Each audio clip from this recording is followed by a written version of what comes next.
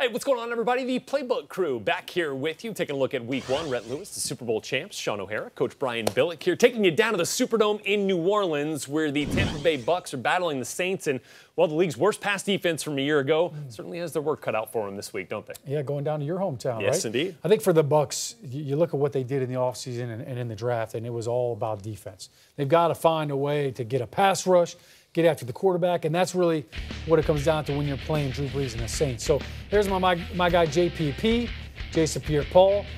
I think he's got a lot of good football left in him. I think he's one of those guys that we used to say he had go-go gadget arms. His arms are so long. Gerald McCoy, you put those two next to each other, and then you add Vinny Curry. This front is going to look a little different. Now, they've got to get home. You've got to help out the back end of your defense, but they've got some stud linebackers on defense. I think this is a tough draw for them in Week 1. Just because, look, guys aren't used to playing 65 snaps a game. You know the Saints are going to be formationing and personnelling you to death, and guys aren't going to be ready to play the entire game. So attrition could be a factor here, but this defense, I think, will look a lot better up front. Yeah, I mean, Drew Brees, worst secondary in the NFL.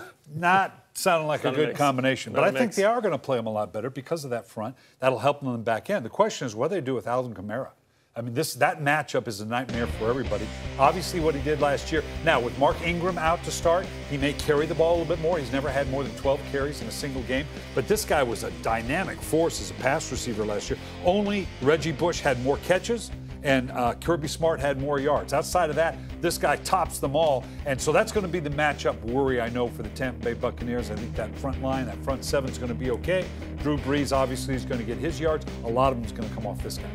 We got to mention Ryan Fitzpatrick in this game. Yeah. No Jameis Winston. That's right. Fitzpatrick, look, I think he can run an offense. Yeah. The tough thing for him is going to be, all right, if it's all on him, if he's trying to play keep up with Drew Brees, that's when he ggets in trouble. We saw him in that playoff game a couple years ago with the season on the line. He ended up throwing a couple of interceptions. That's what he can do. You can't throw an interception. Drew Brees is going to turn right around. Next thing you know, you're down 14 You can't points. have the Saints defense taking team pictures on the sidelines after turnovers. Can't do it. That's not a recipe They call those selfies. For success. All right, it's a Sunday 1 o'clock Eastern kickoff there from the Superdome. We'll see you back here on Wednesday at 6:30. Bring your playbook.